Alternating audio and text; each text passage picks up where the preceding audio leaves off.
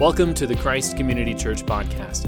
We hope you enjoy this week's message, that it draws you closer to Jesus and helps you become more like Him. Genesis chapter 11, verses 1 through 9. The whole earth had the same language and vocabulary as people migrated from the east. They found a valley in the land of Shinar and settled there. They said to each other, "Come and let us make oven-fired bricks." They used bricks for stone and asphalt for mortar. They said, "Come, let us build ourselves a city and a tower with its top in the sky. Let us make a name for ourselves, otherwise we will be scattered throughout the earth." Then the Lord came down to look over the city and the tower that the humans were building. The Lord said, "If they have begun to do this as one people, all having the same language, then nothing they plan to do will be impossible for them. Come, let us go down there and confuse their language so that they will not understand one another's speech." So from there, the Lord scattered them throughout the earth, and they stopped building the city. Therefore it is called Babylon. For there the Lord confused the language of the whole earth, and from there the Lord scattered them throughout the earth. This is the word of the Lord. Praise be to God. Thank you, Terry. Well, we're in Genesis chapters 9 to 11. Now, I am not someone who's ever loved exceptionalism or superlatives. I didn't get any superlatives when I was in high school or college. Maybe that's my issue. Nobody was like, this guy's the most likely to succeed in this area, or the most likely to get married by 22, or whatever. Like, whatever the crazy superlatives were. I've never enjoyed those, and I've never enjoyed exceptionalism. Now, I got to caveat this. I'm very competitive. I like to do well. I don't particularly care about winning, though. And I don't particularly care about being the best. This is probably why I love bowling. So if you didn't know, I bowl with a team every Sunday night, and we're in a league. And the league can be competitive, but the cool thing about bowling is you're really just competing against yourself, right? Every week it's just about trying to do better than I did before and trying to improve on my game. And as long as I continue to improve my game, maybe we'll win as a team, maybe we won't. But we're there to have fun together and just bowl together. And it's not hyper competitive because it's not about being the best. It's about doing as well as I can. And so when I say what I'm about to say, don't think that I'm putting down excellence. Excellence is good. Excellence is great. Pursuing the best that we can do is wonderful. But being the best, not a biblical value. Not a gospel value. Not a Jesus value. Being the best compared to everybody else in whatever situation, not a gospel value at all. Pursuing Jesus with all I've got, trying to do the best that I can for myself and my family, trying to live a God-honoring life and continually improve upon what has come before for me, those are good values. But the comparison game of trying to win and be the best all the time, not a biblical value. In fact, it's an anti-biblical value. Today, we're going to, in our text, see the root of nationalism, the root of empire. And it's all about trying to be better than everybody else, including God. That's what this story in the text is about. And this is why my sermon had to change, because I was reading this, I was looking at the few verses that I had last week, and I realized they were part of this larger story that's leading us to the founding of the first empire and what was behind that. So where we left off last week, the flood had come. We talked about Noah and his ark and his family, and they are on this ark for 150 days, and then the ark lands on top of a mountain, and there's a new Eden, and Noah is a kind of new Adam with a new family that's going to populate the earth. And they get out, and where I was going to go this week is the very first sin that happens right after they get out of the stinking boat. Right? They get out of the boat, and Noah starts to farm because, his family needs food. And they're running short on rations after 150 days at sea.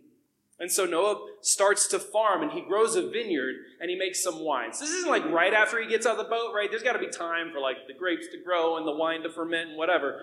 And Noah drinks some of his own wine, and he gets drunk. And he ends up falling asleep in his own tent naked, just passed out. For some reason, he was drunk and he thought it would be cool to get naked. He was probably going to be with his wife. Only before that can happen, he passes out in his own tent. And then his son, Ham, comes walking into the tent to see his dad. Like he's going to call, hey, Dad, yo! And he does that thing that we're all terrified our children will do. And he walks right in the tent, not knocking, right? There's no door. And so Ham walks in, and there's his dad naked, passed out drunk. And Ham's like, this is funny. Look at that's funny. And so Ham goes and tells his brothers, Shem and Japheth. Ham's like, Japheth, you won't believe what Dad did. Come see this. And so Shem and Japheth are like, no. We're not going to do that. Now, we live in the United States. We live in a Western culture. Most of us are from a Western culture. We don't understand honor and shame cultures. We just don't get it. We don't understand what shame means in an honor and shame culture. But in an honor and shame culture, your honor and your shame are everything. They define who you are. And to shame someone is the absolute worst thing you can do. In many places, dying is better than shame. To be shamed publicly, I would rather be in the grave than to be shamed publicly before other people. And so when I tell you that Noah is shamed by what Ham has done, by Ham's walking in on him and then going and telling his brothers and making a mockery of Noah, you've got to understand that Noah might rather die than be shamed before his family this way. This is a major sin on Ham's part against his father. This is huge. He might as well have slapped him across the face. He might as well have declared, I'd rather you be dead, Dad, than to shame him this way in front of Ham's brothers. So Ham's brothers, being more honorable than Ham, are like, okay, I hear what you're saying, Ham. I don't really find this funny. So Shem and Japheth grab a blanket and they walk backwards into Noah's tent until they get, this has got to be awkward, right? Like Noah's laying there naked. They can't see him because they're not going to shame their dad. So they're holding a blanket on either side. And then finally they get and they're like, okay, I hope I got it over him. Right? And then they leave the tent. Because they would rather have all that awkwardness than shame their father. This is not a small thing. So when Noah wakes up, he learns what has happened. And he curses Ham, except he doesn't curse Ham. He curses Ham's grandson, Canaan. Ham's grandson, Canaan, is going to be the father of many nations. He's going to be the father of all kinds of different people groups. And so Noah curses Canaan. Now remember the context here. Genesis is being developed, it's being written down, it's being communicated during the Exodus. So the people of God, the Israelite children, they have been enslaved in Egypt. They're now headed to the promised land. And who are they going to have to drive out of the promised land when they get there? The Canaanites. They're going to have to drive out the children of Canaan. In fact, the land is called Canaan land. You might have sung these songs or these old spirituals. A lot of the old Negro spirituals come out of this idea of going to Canaan land, going to the promised land. So these children of Israel, these Hebrew people, they're leaving the land of Egypt and they're going to Canaan. And this story gives them the justification for driving out the Canaanites. It explains to them why the Canaanites are not honoring God and why it's okay for them to be moved out of their land so the children of Israel can move in and have a permanent home. And so it's setting them up. It's preparing them to move into the promised land and move the Canaanites out.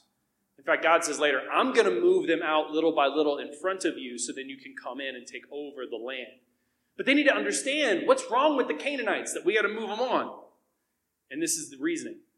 This curse on Canaan. And then we read in chapter 10, man, that chapter 10 is one of those Bible chapters that you usually skip over because it's just genealogies. And so begat so-and-so, begat so-and-so, begat so-and-so. But in the context of Genesis 1 through 11, this is incredibly important because it shows the Hebrew people where all the peoples of the world come from. Right? How the children of Noah spread out and they populate the land. And so you're looking at the children of Canaan and the children of Shem and the children of Japheth. And all of the people groups that the children of Israel are going to encounter on the way to the promised land show up right here in this list. And so it's important for them. And now they know the ancestry of all the peoples that they're dealing with, where they come from. They know who their cousins are. Shem fathers the people who will ultimately father Abraham, who will ultimately be the father of the nation of Israel, right? So they say, we're descendants of Shem. And they can say, okay, those are our cousins. The Aramites, that's the Syrians, they're our cousins because they're descended from Shem too. And so they can look and they can see. And this is kind of the founding myth of all the peoples of the world that the Israelites are encountering. Now, myth doesn't mean it's not true. It may or may not be literally true. It may or may not be historically true. Honestly, that doesn't matter right now. That's not the point. The point is to prepare the people of God to enter into the promised land and to give them a framework for understanding all of the people they're going to interact with, all the people they're going to encounter in the world. And so we see this continuing on of the people of God. And right there in the middle of it, there's this guy named Nimrod. You ever called somebody a Nimrod? And as a kid, that was the cool thing to do. You Nimrod, right? Did you know Nimrod is actually a biblical name? And here's the thing, if you understood who Nimrod was, you wouldn't call anybody that insultingly. We read right here in Genesis chapter 10 that Nimrod was the first heroic person. Nimrod was this great grand figure. Nimrod founded the first empire. And so the Bible itself calls him the first great hero. And he founded Babylon, and then he went on to found Nineveh, which is the Assyrian people. Nimrod is the father of empires. He's the father of empire itself. And that's how the people of God are supposed to conceive of him. Nimrod, this great heroic person of old, founded Babylon and Assyria, and these great empires that the people of God would one time encounter. Only Nimrod, as strong and heroic as he might have been, the founding of empires was not a good thing in the end. Because we continue on in the genealogy, we continue on in this liturgy of people, and we get to Genesis chapter 11. So we've read through all of these people. And then Genesis chapter 11, verse 1, goes back in time a little bit. Because you can't go through genealogies and kind of start then at the end, right? Because by the time you're at the bottom of the genealogy, you're hundreds and hundreds of years in the future. So it goes back in time. Genesis 11:1 is a backtrack to a time when people shared a language. And if you read straight through this, you'd go, this is weird, because in Genesis chapter 10, when it labels all these people, it says they all had their own language. Each of the descendants of Shem, Ham, and Japheth. At the end, they're and these peoples had their own land and their own language and their own culture. And then in Genesis 11:1, it says, and now at this time, the whole world shared a language. And you're wait a minute, God. Hold up. This is one of those contradictions that people pull out to prove that this isn't true. So you got to understand that 11:1 is doing one of two things. Either it's going back in time to a time when all the people of the world shared one language, or it's going back to one specific of these people groups and saying this people group shared a language. And either way that you read it, it's going back to the origins of one of these people groups. In fact, to the people of Nimrod, the people of that guy who founded this empire. And in 11:1, we read that there was this time when in this particular land with these people, they all shared a language. And they did what all empires do. They said, we're going to build a city to increase our fame so that the whole world will know who we are, that we are the greatest, that we are the best. We will build this shining city, and it will rival God himself. That's what it means when they say they're going to build this tower to the heavens. They're going to rival God. And there's a funny little bit in this. If you read Hebrew, there are all these jokes in these verses that you miss because we don't get them in English. We read it very seriously. But in Hebrew, there's all this wordplay back and forth. And one of the wordplays is that the people say, we're going to build a tower to the heavens. And then it says, and God had to come down to look at their little tower. They're not going to rival God. God knows this, right?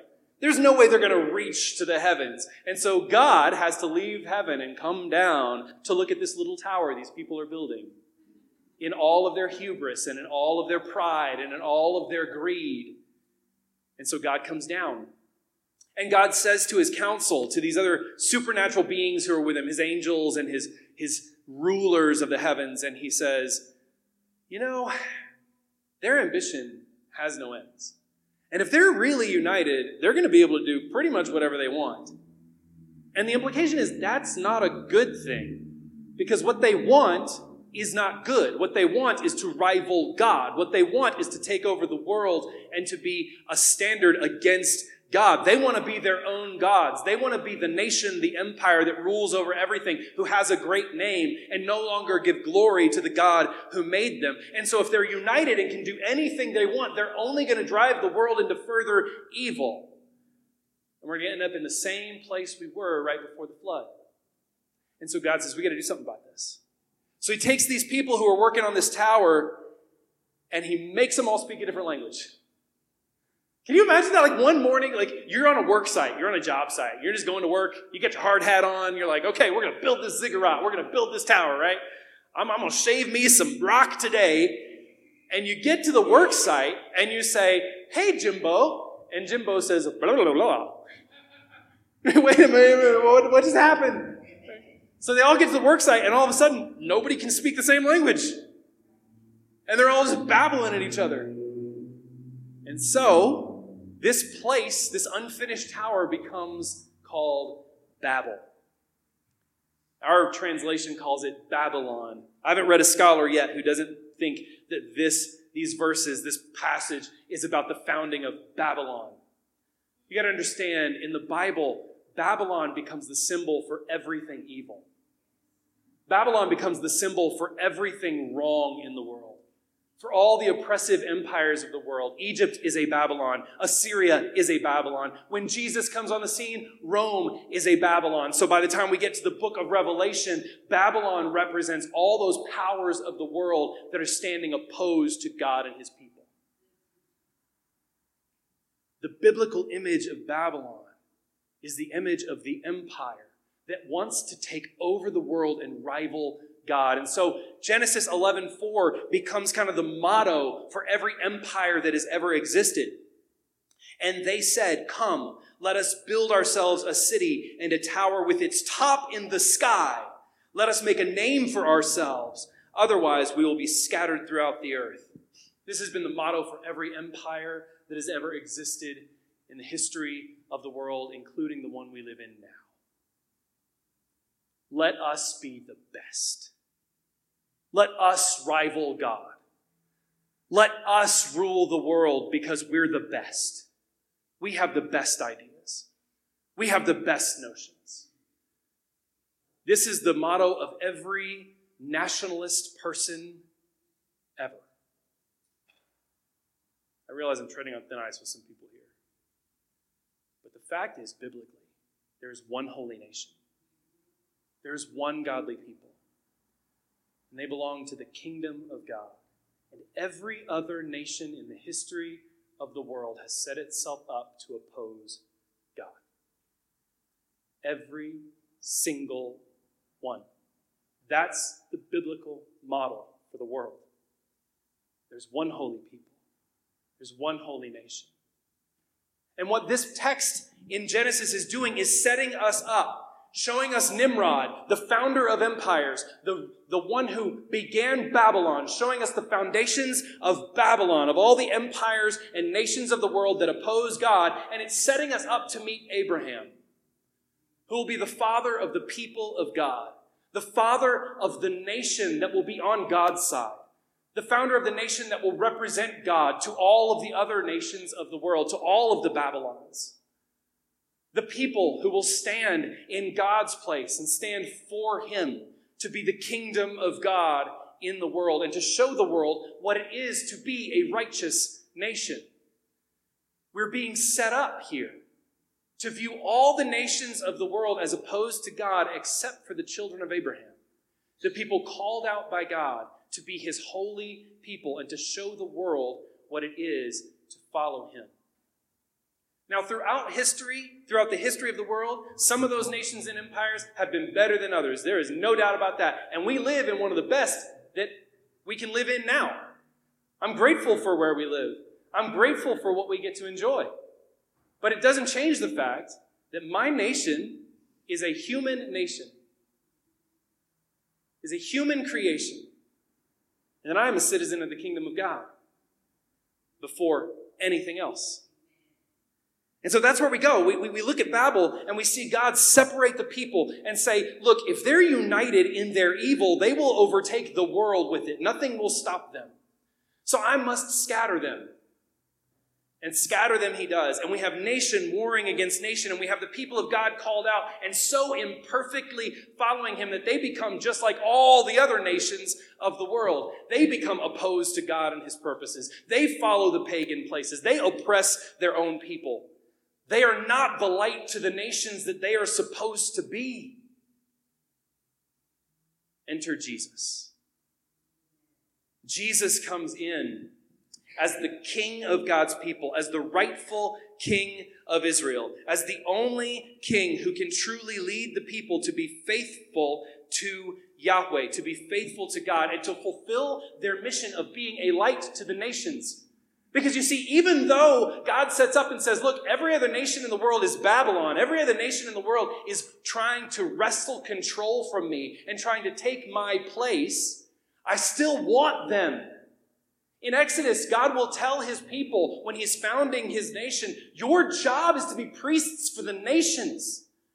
Your job is to go out and to pray for the nations, to show them the way it is to me. It's to overcome their evil with my good.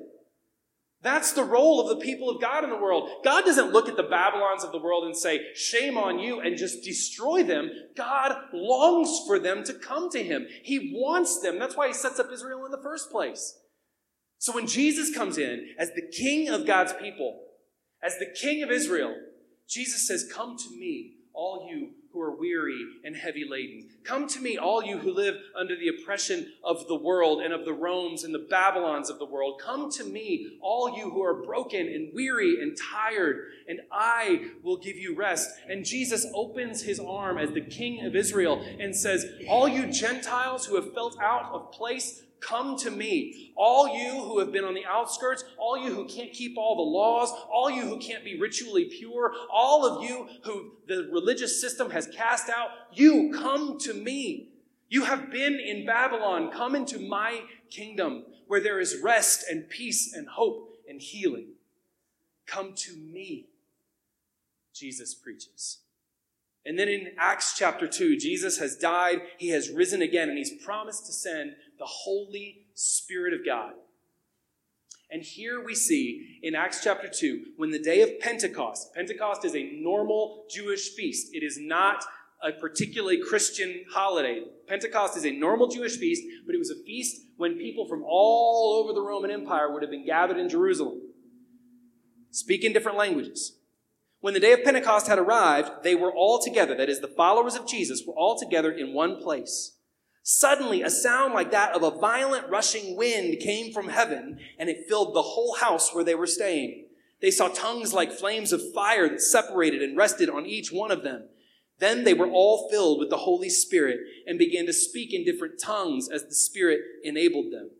Now there were devout Jews staying in Jerusalem, devout people from every nation under heaven. When this sound occurred, a crowd came together and was confused because each one heard them speaking in his own language.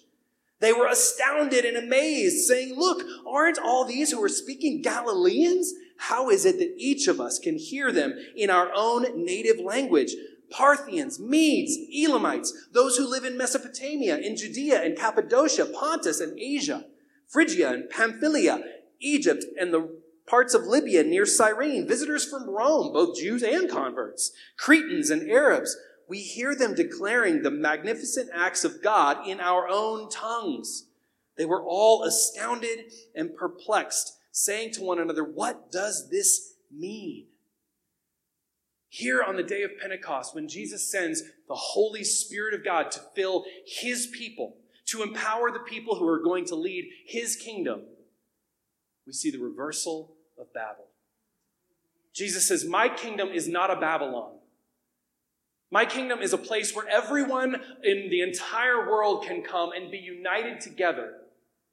My kingdom is a place where everyone from every background and whatever language you speak will come, and I will speak to you in your heart language. I will speak to you in a way that you understand. I will walk with you through the circumstances of your life. Welcome into my kingdom. All of you who have been dwelling in Babylon, welcome to the kingdom of God, where your language is spoken, where you are understood, where you are welcomed with open arms. And Jesus sets up his kingdom as an anti-Babylon, sets up his kingdom as an alternative to all of the nations of the world, sets up his kingdom as an anti-Rome, a place where you're no longer defined by the language that you speak or the culture that you carry, but you are defined by the king that you serve and the Savior who has purchased you. That's the kingdom of God that we enter into when we bow the knee to King Jesus. When we give our allegiance to King Jesus above everything else, that's the kingdom that we enter. We're no longer citizens of Babylon. We're no longer citizens just of the world. Now our citizenship is first with King Jesus, which means it's going to be really hard to nail us down anywhere. I'm going to say something really controversial. A Christian cannot follow Jesus and be partisan. You cannot. A Christian cannot follow Jesus and be blindly partisan. Because there is no political group, there is no organization in the world that adequately reflects who Jesus is and perfectly reflects his agenda and purpose in the world. A Christian is a follower of Jesus, pursuing his kingdom and his purposes and his agenda above everything else. And that's not going to fall in line with any particular group. We are in line with Jesus and him first. And we seek his purposes above everything else. A Christian can't be blindly partisan because Jesus has called us to something far better. He's called us to be exiles. He said to us, look, where you live is Babylon. It is not the kingdom of God. No country on earth is the kingdom of God. No nation, no political organization, no citizenship you have is stronger or more potent than the citizenship you have with King Jesus in his kingdom. And so he calls us together. He speaks our language. He calls us into his family, into his kingdom, to be his citizens, to pursue his agenda of shalom for the world. And he gives us a new passion and a new mission. Way back in the book of Jeremiah, in Jeremiah 29, Jeremiah was a prophet. He was, Jeremiah had it rough. He had a rough life, right? God called Jeremiah when Jeremiah was a young man and was like, hey, dude, you're going to suffer for me. Cool? And Jeremiah was like, no. And God's like, no, you are. It's good. And so God starts to speak through Jeremiah. In fact, early on in the book of Jeremiah, we're going to talk about this in a few weeks. Jeremiah says, God, I ate your words, and they dwelled in me, and then I spoke them out. And God tells Jeremiah, eat my words, consume my words, and then share them with the world. And that gets Jeremiah into a lot of trouble.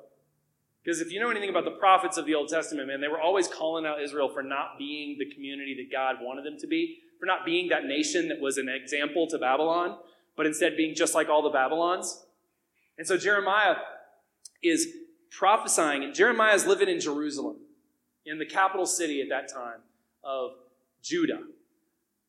And God had sent the Babylonian people to come and take over Judah, to take the people into exile. And so Jeremiah is sitting back in Jerusalem, and he's writing a letter to all of the exiles who have been taken to Babylon, all the residents of Jerusalem that the Babylonians had taken away. And these are the words that Jeremiah writes in his letter to the Jews in exile. This is what the Lord of armies, the God of Israel, says to all the exiles I deported from Jerusalem to Babylon. Build houses and live in them. Plant gardens and eat their produce. Find wives for yourselves and have sons and daughters.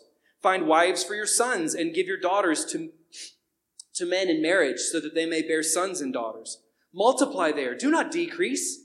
Pursue the well-being of the city I have deported you to. Pray to the Lord on its behalf, for when it thrives, you will thrive. These are the instructions of God to the people of God living in exile in Babylon. And today, as citizens of Jesus' kingdom, we are living in Babylon. The United States is not special in God's eyes. It is not some special nation that has special status. We are not more holy than other places in the world. I'm glad to live here, but I live in Babylon as a citizen of God's kingdom. And God's instructions to his children living in Babylon are as potent for me today as they were for the Israelites 2,800 years ago. We live in Babylon. But that does not mean that we just don't engage with the world. It doesn't mean we go into this little holy bubble and we live our own life. We create our own little government and our own little place to live apart from everything else. Being an exile living in Babylon should make me the best citizen of Babylon. Living in exile in Babylon should make me the best kind of citizen. Because my identity is not tied to Babylon. My welfare is not tied to some political agenda of Babylon. The goodness that I bring has nothing to do with the politics of Babylon. God says to his people living in exile, be the best citizens. Start businesses. Pursue the common good. Pray that Babylon thrives. Your enemies, pray that Babylon thrives. Get married, have kids, grow families. Be the best citizens of Babylon, pursuing my purposes, pursuing the good of your neighbors. And by that, you will be a blessing to the Babylon in which you live. We are citizens of the kingdom of God living in Babylon. United not by our language or our culture or our skin color or our income or any other identifier or demographic, related and brought together by the blood of Jesus Christ and by his kingship. As we follow him, we are brought together as citizens of his kingdom to pursue his agenda in the world and to be the best stinking citizens we can be of this world as we pursue the good of our community and the good of our neighbors, not for the glory of our nation, but for the glory of Jesus Christ. That's why we exist. That's why we live.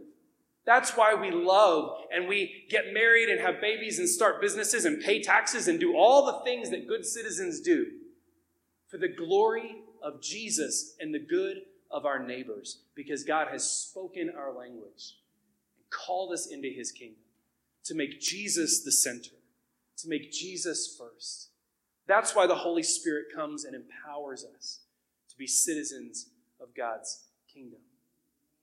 Let's be the best citizens we can be, because all the glory is for Jesus. The motto of Jesus' kingdom stands in direct opposition to the motto of empire. The empire that says, let's build a tower to heaven and make a great name for ourselves. The motto of the King Jesus and the motto of his people is, let's be the best we can be for the glory of Jesus and the good of Babylon. That's why we're brought together. Let's pray together.